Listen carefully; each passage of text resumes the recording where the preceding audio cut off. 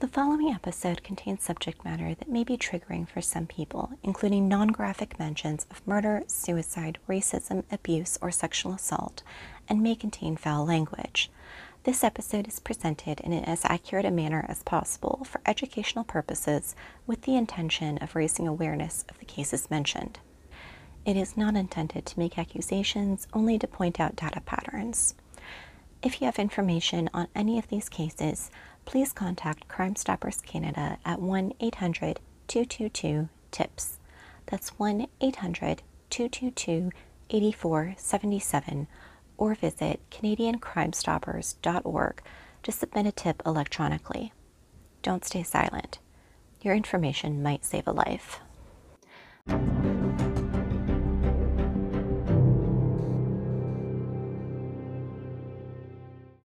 As we've seen, northern British Columbia is definitely the type of place where someone can go missing. Hikers, campers, Bigfoot and UFO hunters. In 2020, British Columbia registered 12,400 missing persons cases, 40% of the cases for the entire country. Many of these are totally innocent and are solved within hours or days. Someone gets lost on their way to or from a campsite or takes a wrong turn on one of the many logging roads in the area. About 89% of the cases of missing adults fall into this category. The RCMP has no answers for why British Columbia has such a high percentage of missing people compared to the rest of the country, though the topography is probably a contributing factor. There are many unmarked logging or service roads, little cell reception, many bodies of water, and the entire area is heavily forested and dotted with mountains, hills, and in general rough terrain. Of the 7,000 people still missing since they started keeping records of such things, about 2,400 went missing in BC and still haven't been found. But usually it's individuals that vanish. What happens when it's an entire family? How can 4 people go missing all at once without a trace? It's the type of thing that only seems to happen on the Highway of Tears.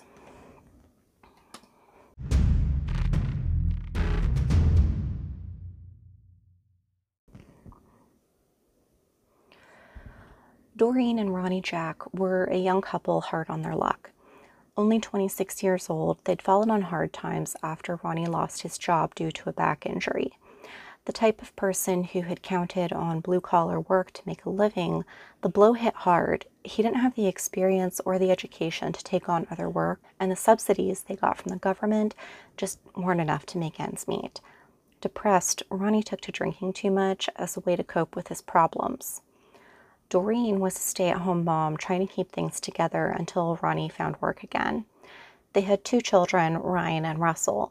Russell was 9, but Ryan was only 4, not even in school yet. Through the hard times, Doreen and Ronnie leaned on his extended family. He was one of 6 children with many aunts, uncles, and cousins who did their best to help the young family out when they could. Doreen and Ronnie had grown up together, so she was a fixture in the family, even though they hadn't become a couple until they were adults. Doreen's family, however, was little help.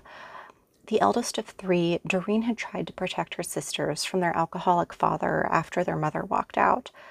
A violent man, he was known to shoot at his daughters before locking them out of the house to spend nights in the cold, and allowed his friends to take sexual liberties with the girls. When they were sent away to residential school, the abuse only continued. Thankfully, the school closed down when Doreen was 13, but it wasn't enough to spare her from more sexual assault. At 17, she was raped by another student and became pregnant.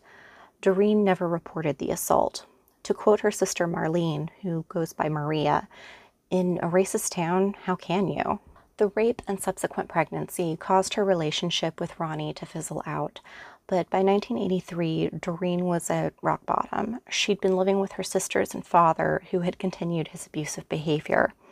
He also remarried, and his new wife was equally spiteful. When he died of cancer in 1983, the girls found themselves without a safe place to live, and thus tried to find their mother, only to be rejected in the cruelest way possible. That day finally broke down Doreen's emotional walls, and she crumbled. Thankfully, she wasn't alone. She still had her sisters, and at some point in the previous year, her relationship with Ronnie rekindled. His family welcomed her and her son into their home. Though not legally married, they had a strong relationship and lived as a common law couple. Doreen was eager to help her mother-in-law around the house, perhaps trying to earn her keep after so many years of hardship, but also eager to have a supportive mother figure in her life for the first time. Mabel Jack, Ronnie's mother, recalled that she was friendly and gentle, always eager to help, and had an excellent sense of humor and loved to laugh. A year after moving in together, their second son, Ryan, was born. One of Doreen and Ronnie's favorite things to do was to go for drives, especially in the big commercial trucks used by many of the companies in the area. By 1989, however, they no longer had their own car. They'd moved to a shady part of Prince George in the hope of finding work, but so far it hadn't panned out. Ronnie was increasingly in debt to family and friends and growing desperate. He spent his nights at the First Leader pub, drinking away his sorrows with what little cash he had on hand. On the evening of August 2nd, 1989, he ended up chatting about his woes to a stranger who offered him a job at a logging camp. Even better, there was an opening in the canteen where Doreen could work as a cook. Ronnie shook his head, pointing out that he didn't have a car. He had no way to get to the camp, which was about an hour away. "Well, I'm heading back myself tonight, so you can ride with me. But you have to go tonight because the job starts tomorrow," said the stranger. A little tipsy and maybe a little overexcited, Ronnie agreed. The two of them got into the stranger's pickup and drove the 4 blocks to the Jack home. When they arrived, Ronnie's cousin was there visiting with Doreen. Ronnie told them the good news. He had a job, and so did Doreen. Quickly excusing himself, he called his brother around 11:15 p.m. to see if he could take Ryan and Russell while they were away, but it didn't work out. "No matter," said the stranger. The camp was remote and had a lot of families living on site, so daycare was available. Doreen and Ronnie hurriedly packed overnight bags for themselves and their sons, with help from Ronnie's cousin. At some point, Doreen's youngest sister, Laureen, who lived just a few doors down, stopped by to see if Doreen could babysit the next day. But when she saw the chaos inside the house, she left without knocking on the door. She never saw the mysterious stranger who offered her sister a job and didn't find out until much later what had happened. At 1:15 a.m., Ronnie paused long enough to call his parents before running out the door. When his mother answered the phone, convinced it was some kind of emergency, he reassured her. She bit back her doubts, knowing how much he wanted to work and how much the family needed this job. But as he hung up, he left her with one last joking statement. "If I don't come back, look for me." That was the last anyone heard from the Jack family. Russell, Doreen, Ryan, and Ronnie packed up and got in the stranger's car, waving goodbye to Ronnie's cousin. Sometime between the 25th and 26th of August, Mabel Jack reported them missing when they didn't return for Russell to start school. She had no contact for them at the logging camp and didn't even know specifically where they were going, just a rough idea. The RCMP searched the home and interviewed Mabel, but nothing really looked amiss. It was clear that they were intending to return at some point since the majority of their possessions were left behind, but that was all. On the 29th, a media alert was issued, but the information was inaccurate and dismissive, getting details wrong, like saying Ronnie spoke to his father, not his mother, and ending with, quote, "It was possible he found further employment and hasn't bothered to phone home," end quote. The cousin who helped them pack wasn't aware Ronnie and his family were missing until weeks later.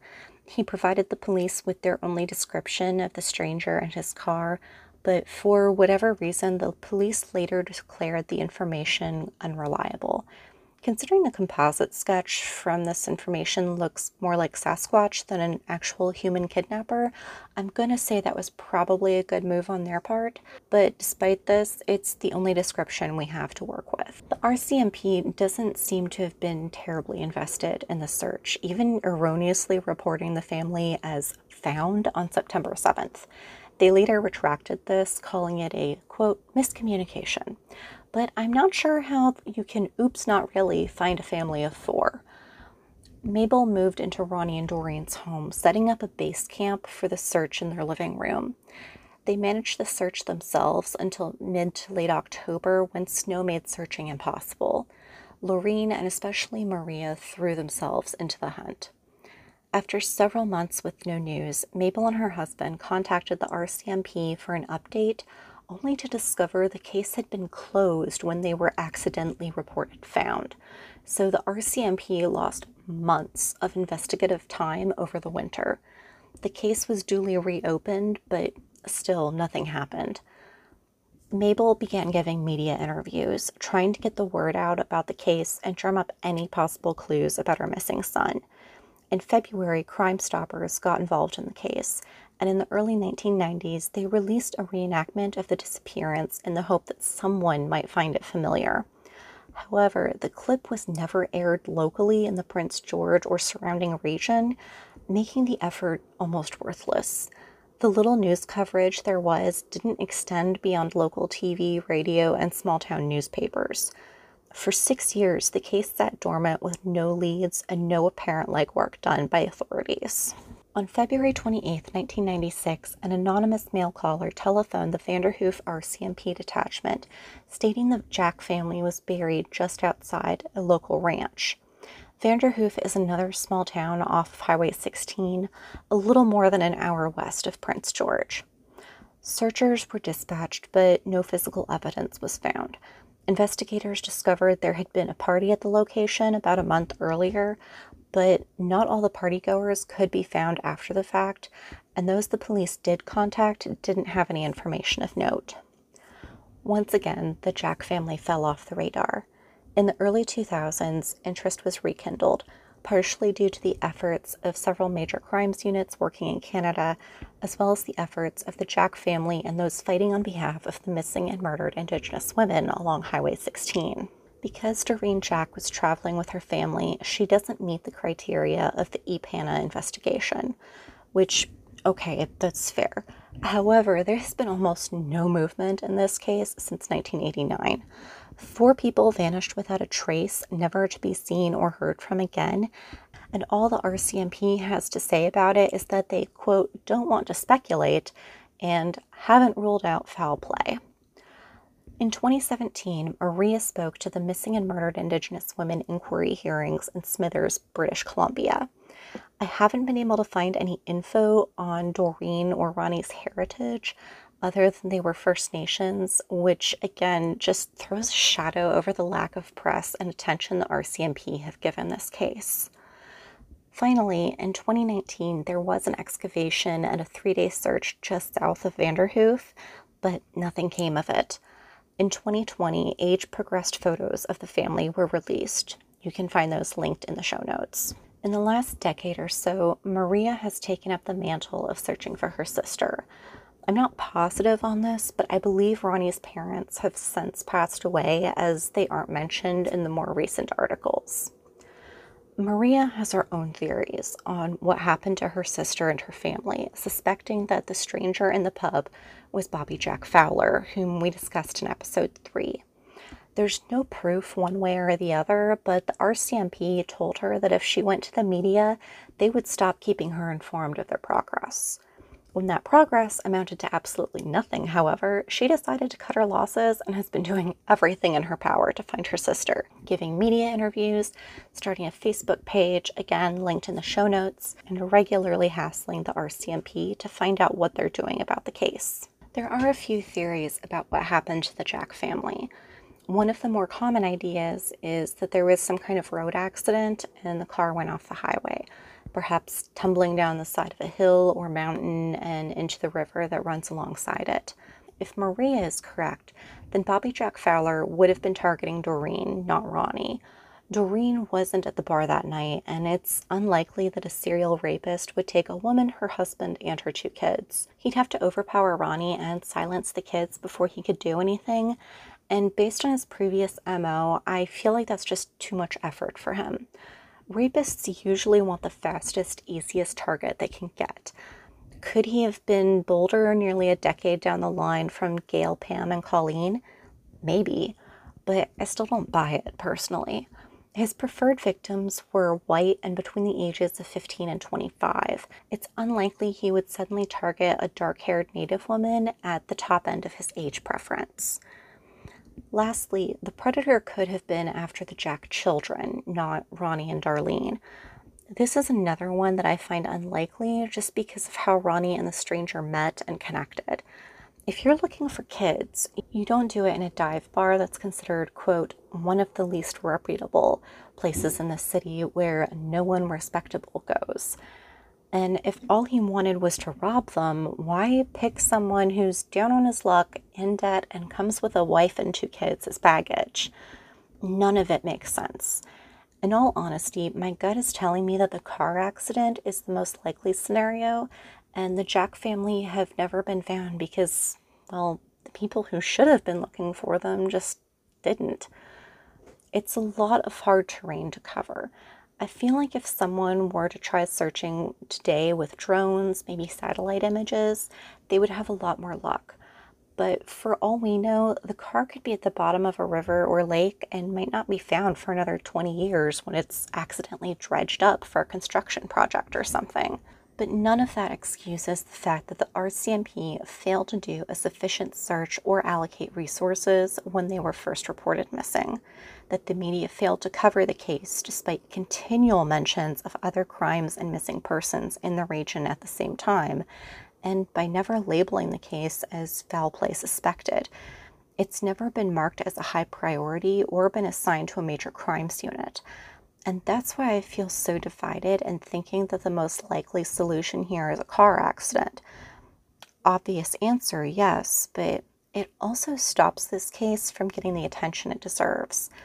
There has to be some kind of in-between where we can recognize that missing people are in imminent danger, even if it's possible that they weren't abducted. Or maybe we could do the obvious and take missing persons reports more seriously instead of dismissing them out of hand as, oh, I guess they just wandered off. I highly encourage you to visit the show notes for this episode where I link all of my sources.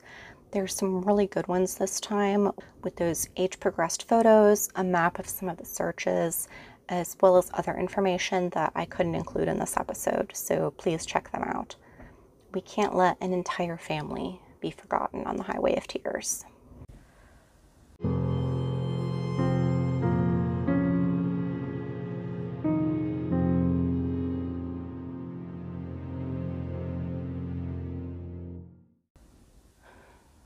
The Ghosts of Highway 16 is a production of Not Magic Studios and is intended for educational purposes and to raise awareness of crime, especially those involving missing and murdered Indigenous women.